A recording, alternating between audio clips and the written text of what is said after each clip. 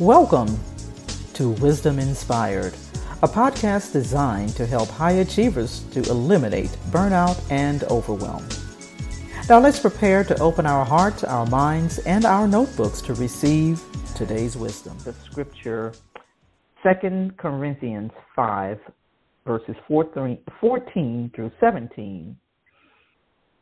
And it says, "For the love of Christ constrains us, because we thus judge that if one died for all, then we're all dead. And that he died for all, that they which live should not henceforth live unto themselves, but unto him which died for them and rose again. Wherefore henceforth know we no man after the flesh. Yea, though we have known Christ after the flesh, yet now henceforth know we him no more." Verse 17, "Therefore, if any man be in Christ, he is a new creature. Old things are passed away. Behold, all things become new." Now, I wanted us to focus more on verse 17, even though I read all of those verses, because I think it's important that we do pay attention to the whole concept of it. And because in verse 17, it starts with therefore, which means there is something before it. So I digress. Today's topic is what's new? What's new? So we're all welcoming the new year. This new you, new beginnings, new habits, new normal even. And in the spirit of this newness, I wanted us to celebrate our newness in Christ. Because verse 17 says, "Therefore, if any man be in Christ, he is a new creature. Old things are passed away. Behold, all things are become new." And if you're wondering what the definition of all is, it means all. It means all. And so we look at this scripture because Paul he tells us that all believers, again, all believers have died with Christ and no longer live for themselves, meaning we no longer focus on worldly things, but spiritual things. We now walk in newness of life, according to Romans 6, verse 4. And that new person that was raised up in Christ is who Paul is referring to as the new creation.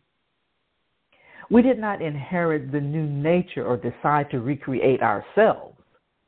Neither did God simply just clean up our old nature and just put something on top of it, right? He created something entirely fresh, new, unique. This new creation is completely new, brought about from nothing. John 1, verse 13 tells us that this new birth was brought about by the will of God.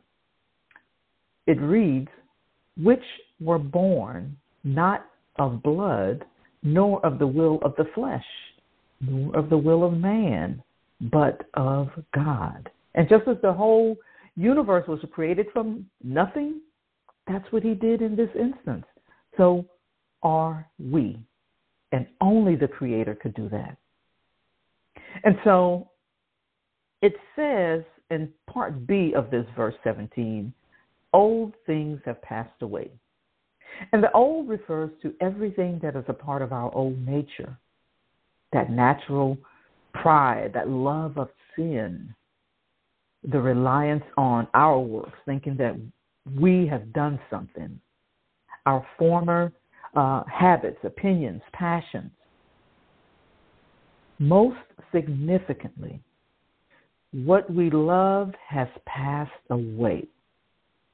And with it, self-righteousness, self-promotion, self-justification, all of that stuff is passed away. As a new creature in Christ, we now look toward Christ instead of toward ourselves. The old things had died. They were nailed to the cross along with our sin nature.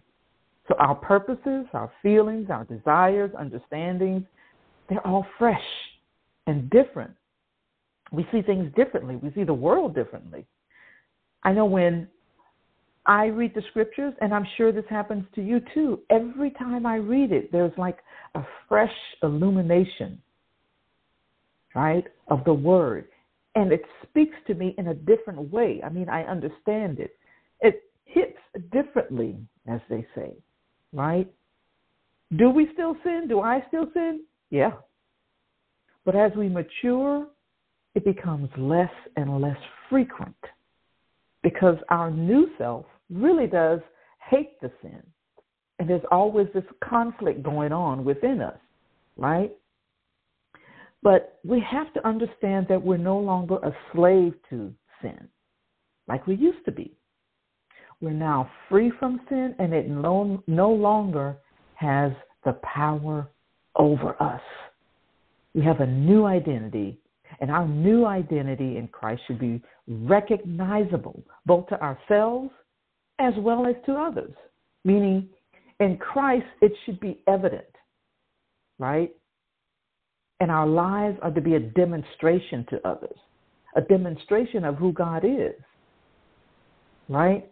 And so in our new identity in Christ, we're no longer slaves to sin, but reconciled to God. We have the same relationship with God that Christ has. We are his children, right?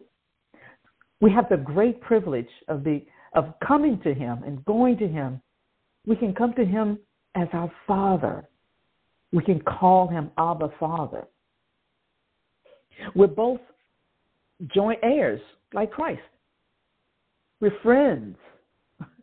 And this relationship is even stronger than the relationship we have with our earthly families, right? So we have a deeper relationship. We can approach God with confidence and ask him what we need, what we stand in need of.